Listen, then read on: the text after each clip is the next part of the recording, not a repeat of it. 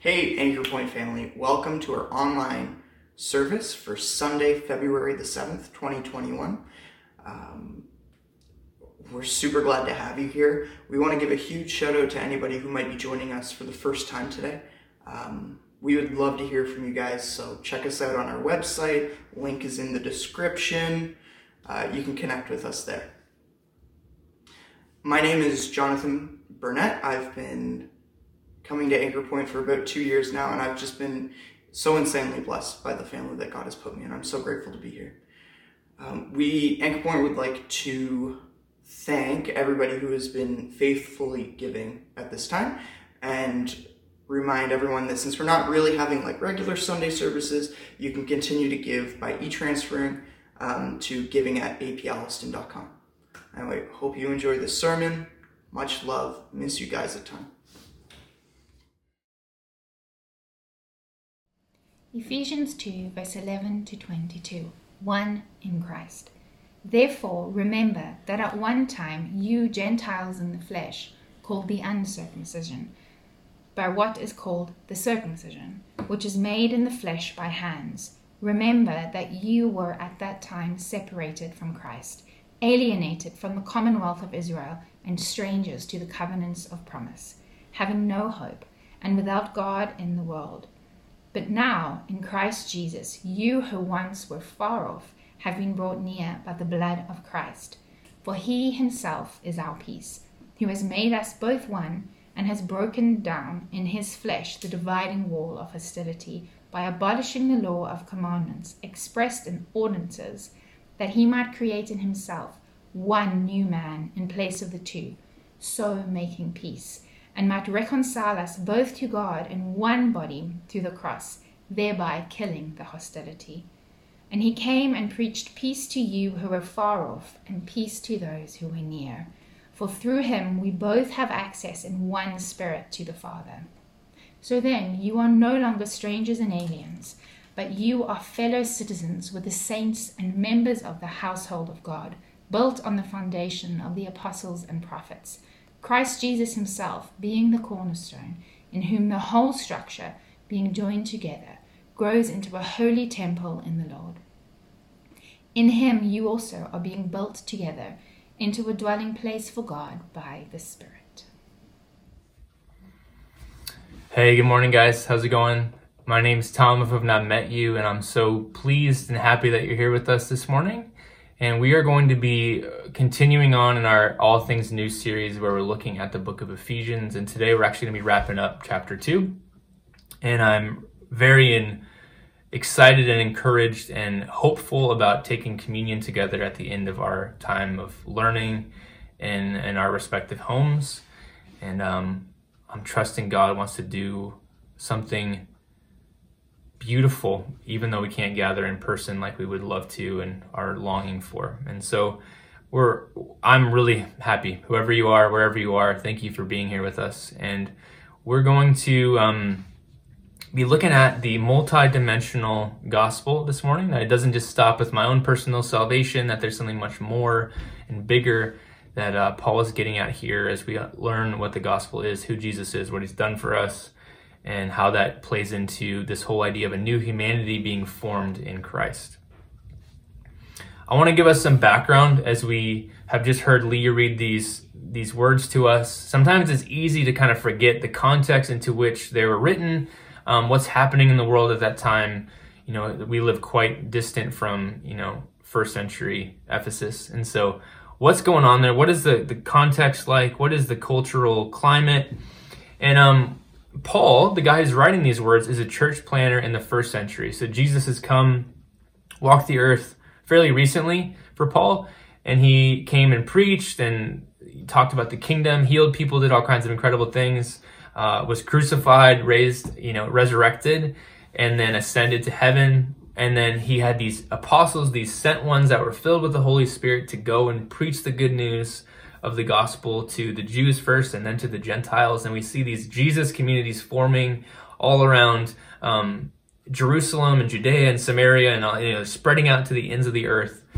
And how this happened was Paul, every time he would go to a new city, he would do two things. The first thing he would do is ask, okay, where do the Jews worship? Where's the synagogue? And he would go and he would open the Old Testament scriptures and he would talk to them about, oh, no, Jesus is actually the Messiah that was prophesied, thousands of years ago. And, when we read Daniel and we read Isaiah, and then he was able to bring many people into faith in Jesus of Nazareth as the Messiah that way. And they would become part of these Jesus communities. But also he would go and he would ask, where do the Gentiles hang out? And he would go and he would speak to them in terms they would understand and use different analogies and ways to communicate the good news of Jesus to them in the same way. And what he would do is when those people would come to faith, he would put them in one community.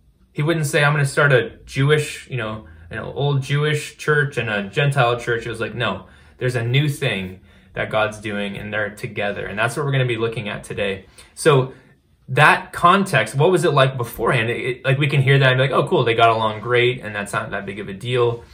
But you see that Paul was so convinced that the good news of what Jesus had done could unite even the most polarized of people groups. That the gospel speaks of the hope of something bigger and better than our endless desire as human beings in our broken, sinful nature to perpetuate this ideology of us and them, of I'm in and you're out. And the greatest joy of being in often in our broken humanity is to keep others out.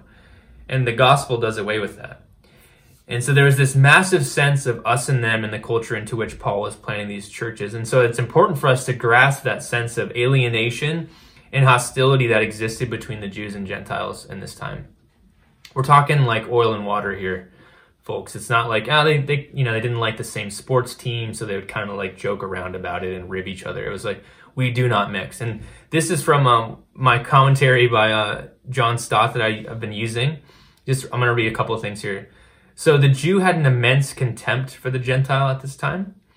They said the Gentiles were literally created by God to be fuel for the fires of hell. God, they said, only loves Israel of all the nations he has made.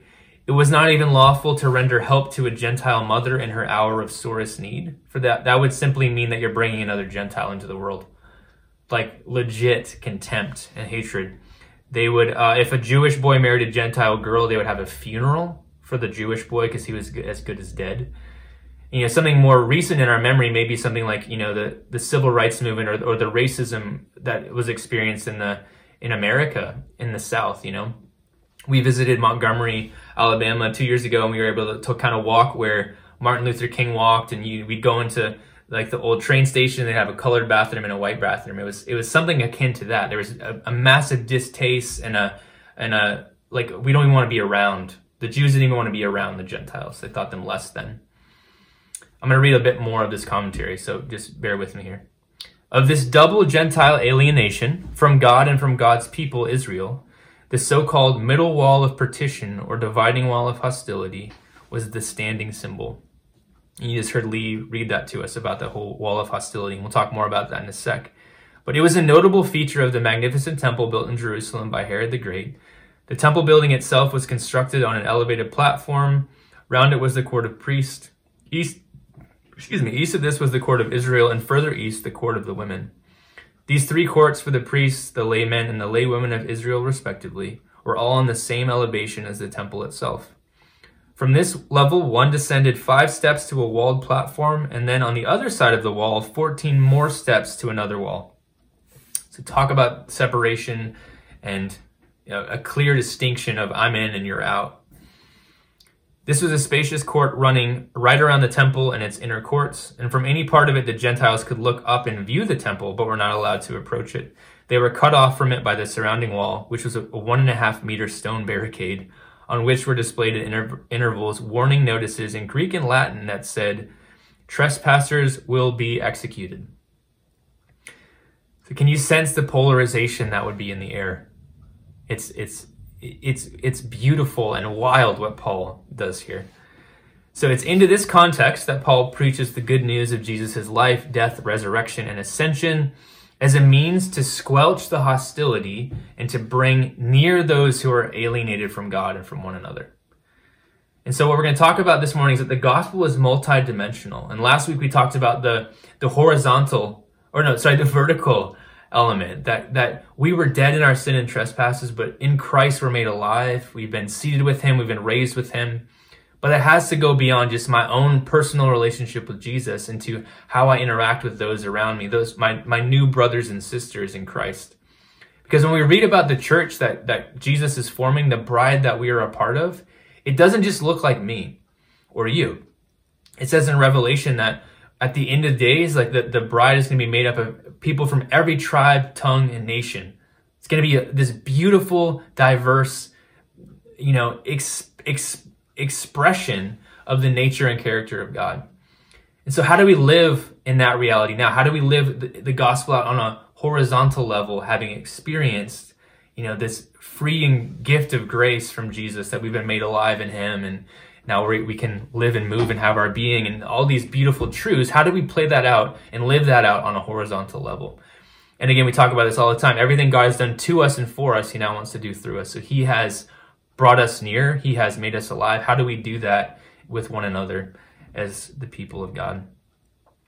And so we have to deal with this sense of alienation and hostility between one another. So how do we live out the gospel of Jesus on the horizontal level is our question we're going to be kind of focusing on today. Or another question, how can we be the new humanity in spite of our differences, racial, economical, social, etc.? So we're going to break this down as we go through our scripture together into 3 points. What we once were, what Jesus has done, and how we live that out. So first of all, let's reread together now verses 11 and 12. If you want to grab your Bible, awesome. And I'll read this. Ephesians 2, 11, 12. Therefore, remember that at one time you Gentiles in the flesh, called the uncircumcision by what is called the circumcision, which is made in the flesh by hands, remember that you were at that time separated from Christ, alienated from the commonwealth of Israel, and strangers to the covenants of promise, having no hope and without God in the world. So we see the first word there is therefore. So Paul is continuing his gospel explanation by teasing out the implications of the good news that we have been chosen, adopted, and sealed, that it doesn't stop there.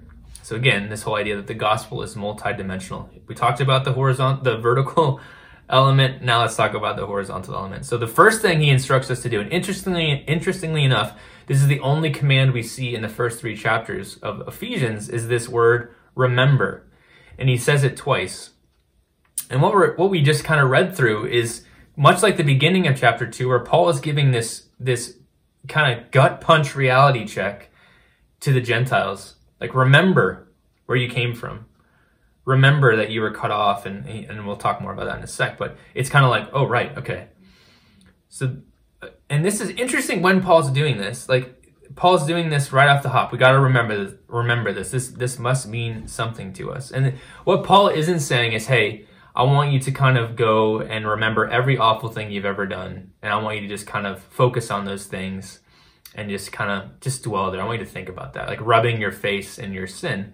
It's more so the picture that comes to mind is keeping it in your rear view mirror. Like, you remember where you came from and you celebrate that you're no longer there, that God has delivered you from that place, that he is bringing you into something new. You're journeying hopefully towards Jesus instead of away from Jesus. Keep that in your rear view mirror. Remember where you came from by looking at it in your rear view mirror. This produces humility in us so we can walk out the gospel on that horizontal level. Again, everything God has done to you and for you, he now wants to do through you. One pastor I listened to this week, Brian Laritz, talked about this whole idea of remembering where we came from, and kind of the purpose of kind of looking back is sometimes the dark things make the bright things look even brighter. And he used the example of looking for diamonds for his wife's engagement ring. And so when the jeweler would bring out the diamonds, he wouldn't place it on the crystal clear glass underneath. He would place it on a black piece of velvet cloth to make the diamond shine even brighter. It's the same thing. The good news of the gospel is held up against this backdrop of what was before Jesus, or before we knew Jesus. So what did this godless life look like that the Gentiles and Jews need to remember? For the Gentiles, first of all, it was Christless. Sheesh. Not good news. There was no Savior or Messiah to hope for from their line. They were foreigners. They were excluded from God's covenant and kingdom. They weren't able to live under God's rule and reign or his authority. They were hopeless and godless. They didn't yet realize God's plan to include them. And this left them delusional and living lives as just happy pagans, basically just indulging their flesh to the nth degree, and kind of probably left with that feeling of, is this really it? Over and over and over again. They were hopeless and godless in this state.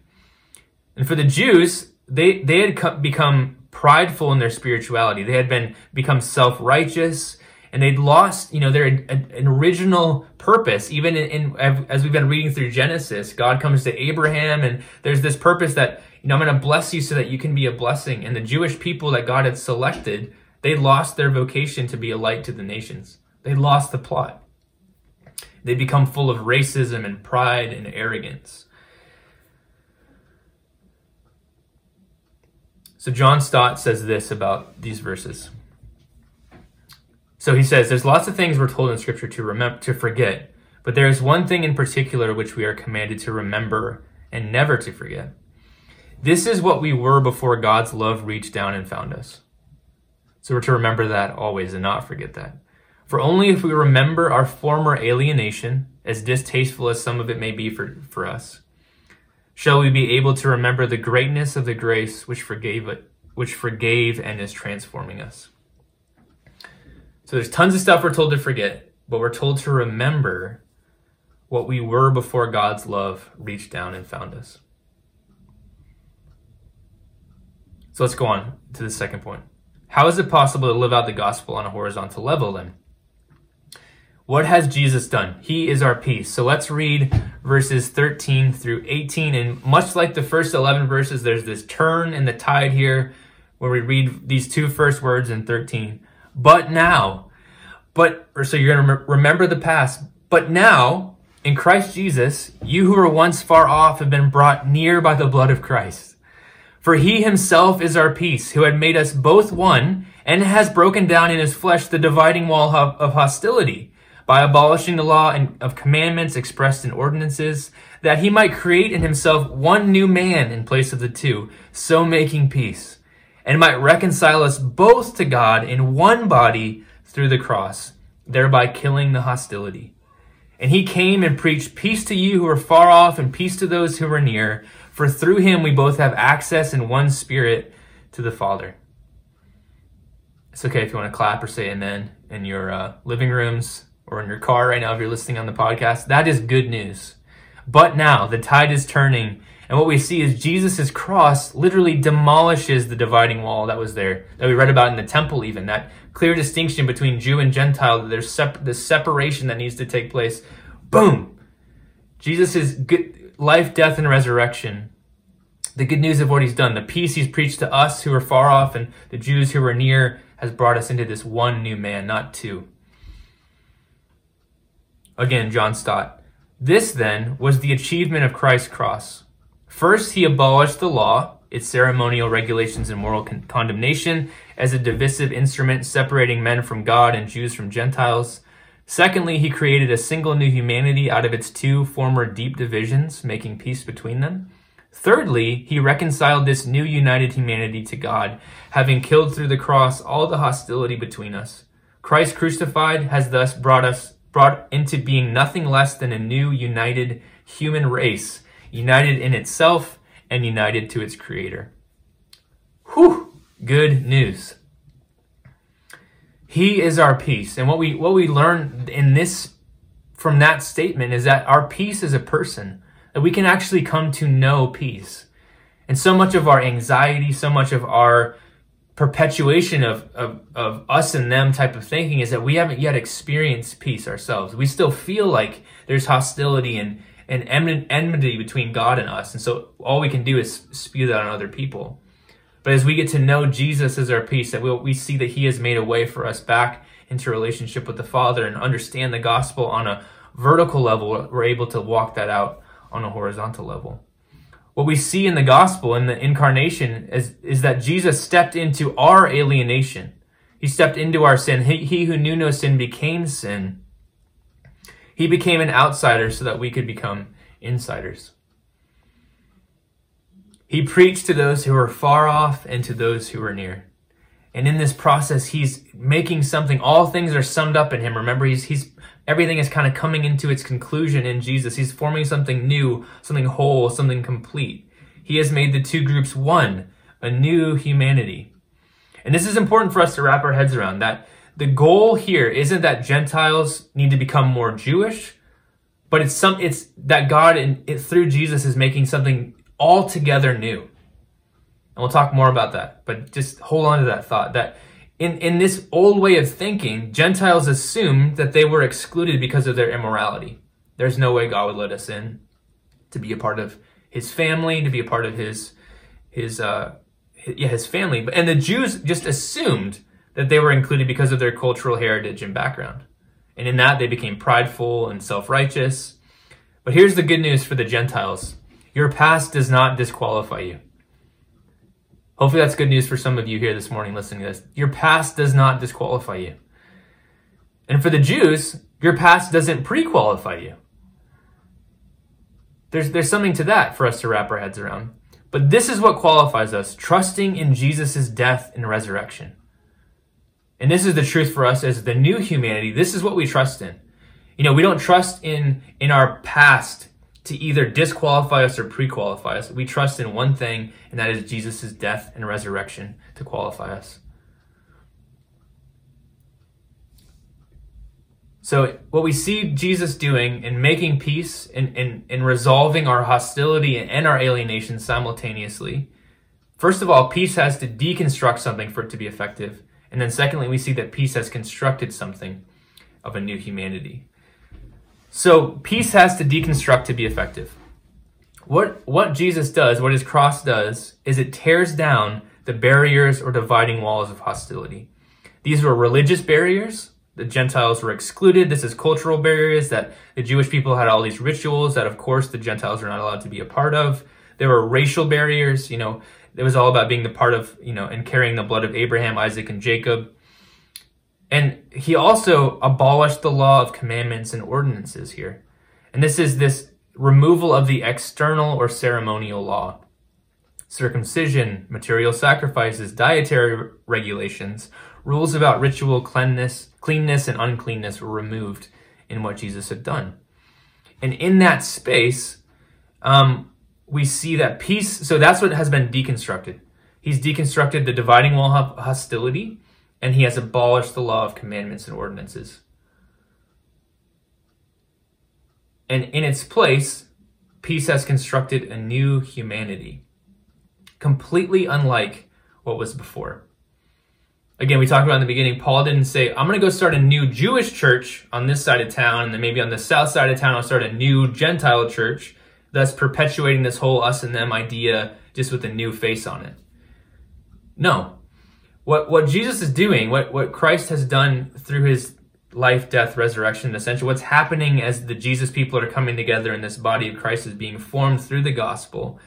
It's something new in an altogether different way. And so the Greek word here, there's two Greek words for new, but the one that's used is called kainos. But the word neos, N-E-O-S, is new in relation to time. So like the latest thing. So think about, a 2022 Honda Civic, or the 2021 MacBook Pro with the new Apple chip in it, or the new Boeing 787 or whatever number the newest airplane is. That's neos. So it's new in relation to time. The word Paul uses here is kainos, K-A-I-N-O-S, kainos. And this is new in kind. It literally means there's no category for it. It's more something along the lines of invention. So whereas neos is a 2022 Honda Civic, kainos is the first automobile. It's the Model T. Where neos is a 2022 MacBook Pro, kainos is the first computer ever. Where neos is the newest 787, kainos is the Wright brothers on Kitty Hawk discovering the gift of flight.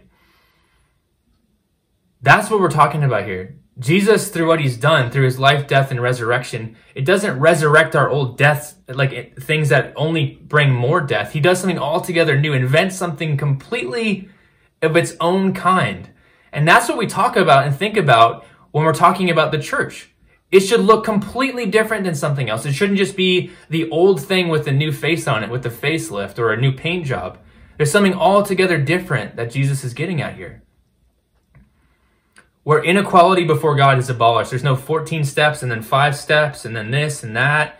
There's a new unity in Christ through what he's done. We were all dead. We were all stuck in our sin and trespasses. We were all far off. He's brought us near. Our past doesn't disqualify us. Our past doesn't pre-qualify us. The only thing that qualifies us is faith in Jesus' death and resurrection. So this one new man, this new humanity, this kainos humanity, is what we have now become in Christ. So let's read more good news, verses 19 through 22 together. So then, you are no longer strangers and aliens. Those of you who feel alienated and stuck out, like separated. The good news of the gospel is that you're no longer strangers or aliens, but you are fellow citizens with the saints and members of the household of God, built on the foundation of the apostles and prophets, Christ Jesus himself being the cornerstone, in whom the whole structure being joined together grows into a holy temple in the Lord. In him you also are being built together into a dwelling place for God by the Spirit. Wow. In Christ we have been brought near. When we were far off, we were Christless, foreigners, hopeless, and godless. Now we are in Christ, citizens of his kingdom, members of the family, the dwelling place of God. We are God full. Paul's vision of this kainos humanity of reconciled Jews and Gentiles, this third race, is grand indeed.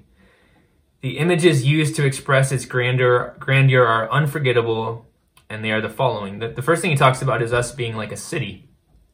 We are supernaturalized fellow citizens with the saints. We are a common people with a common language of the heart and common allegiances, goals, and destination. We're all under the kingship or rulership or lordship of Jesus. He's our king. So we're going after him. We're living under the same authority together. We were aliens, but now we belong. And our citizenship means that we will rise ineluctably upward to our city.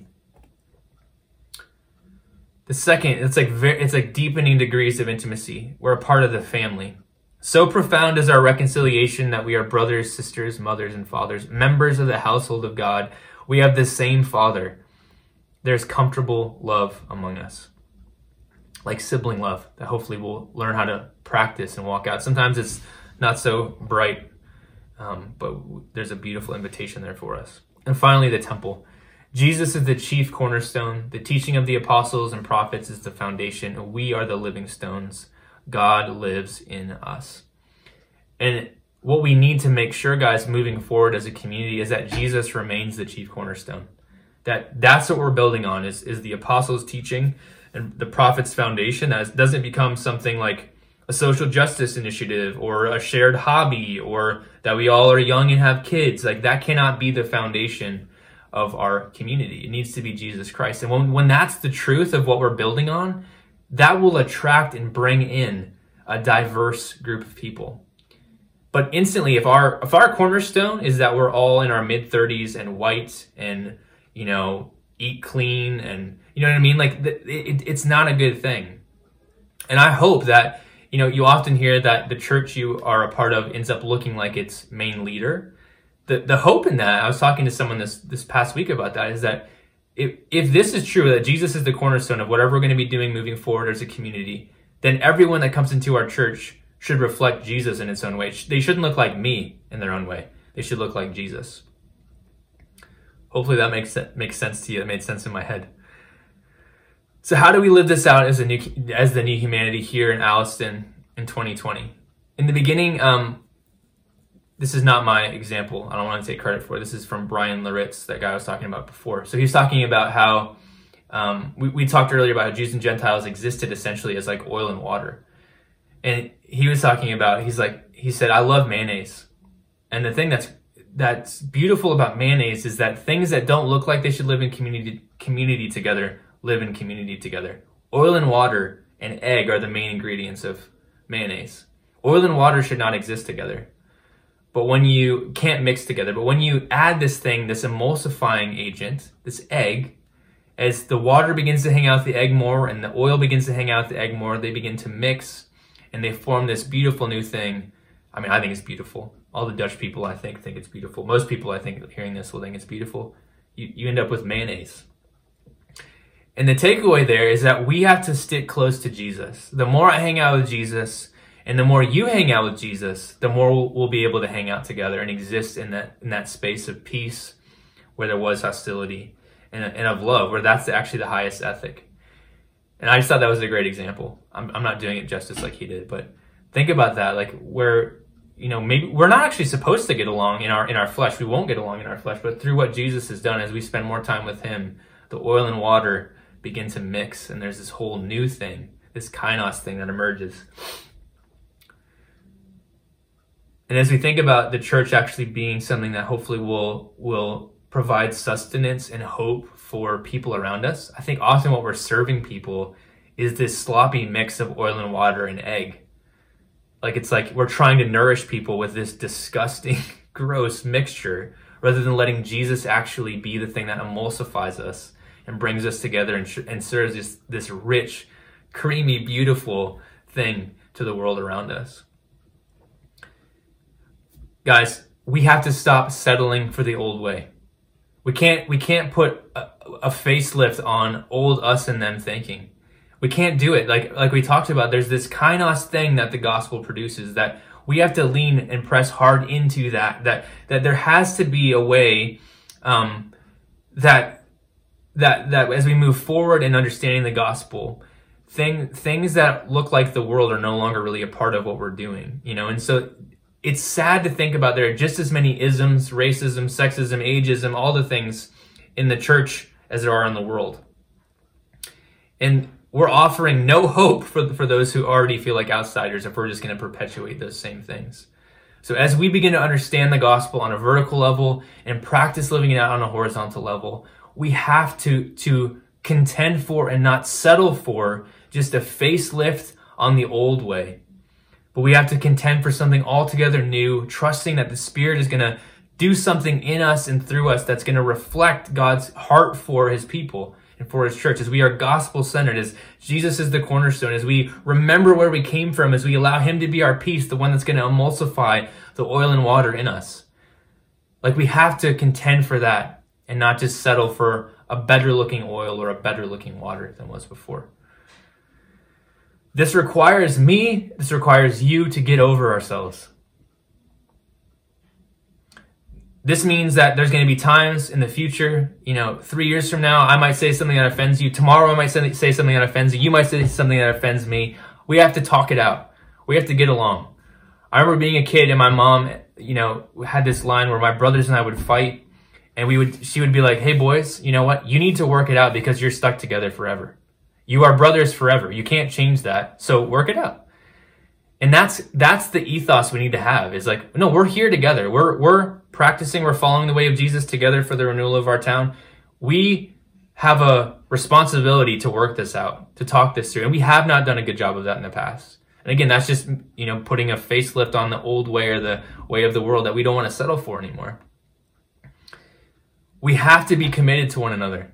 We have to be able to contend and fight things out and work things through.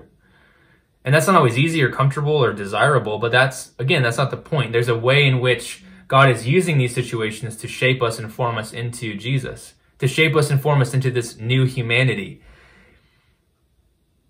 And this stirs me up. I don't know if you can sense it. I'm feeling like God is really, dealing with stuff in my own heart that needs to be dealt with. And I'm hopeful that he's doing the same in you, that we are going to learn how to practice this and walk this through together as a community. We have a job to do. God has prepared good works beforehand for us to walk in them. And part of that is getting along with one another. It's being united as a community here in Alliston. It actually matters. It may seem like it doesn't matter, but it does matter in the grand scheme of things, because how we interact with one another, how we deal with conflict, how we walk out our newfound peace where there was hostility, and our newfound belonging where there was alienation, actually reflects to the world around us. And Jesus talks about this all the time. By this, all people will know that you are my disciples if you have love for one another. So we gotta take this seriously. We gotta take this to heart. So what we're going to do to close is I'm going to leave you guys to take communion together with your family or whoever you're with. Maybe you're by yourself. That's also okay. We have a communion at home guide. And I want you to know that we're taking this together. Those of us who are listening to this as it premieres, we're doing this together. And if not, you're joining us in spirit later on when you listen to it or whatever when you have time to do it. But what we're going to do as we come together to take communion is we come together to remember our Savior. You know, one of the gifts about being a family is sharing meals together. This is our family meal.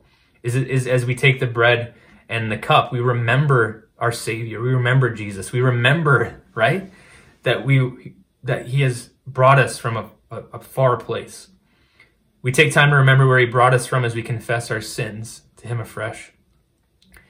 Then we celebrate what He's done for us through His death and resurrection, that He has made peace with God, and through that with one another, we can have peace. And what we do is we walk that out together as a family of diverse followers of Jesus for God's glory and for our good.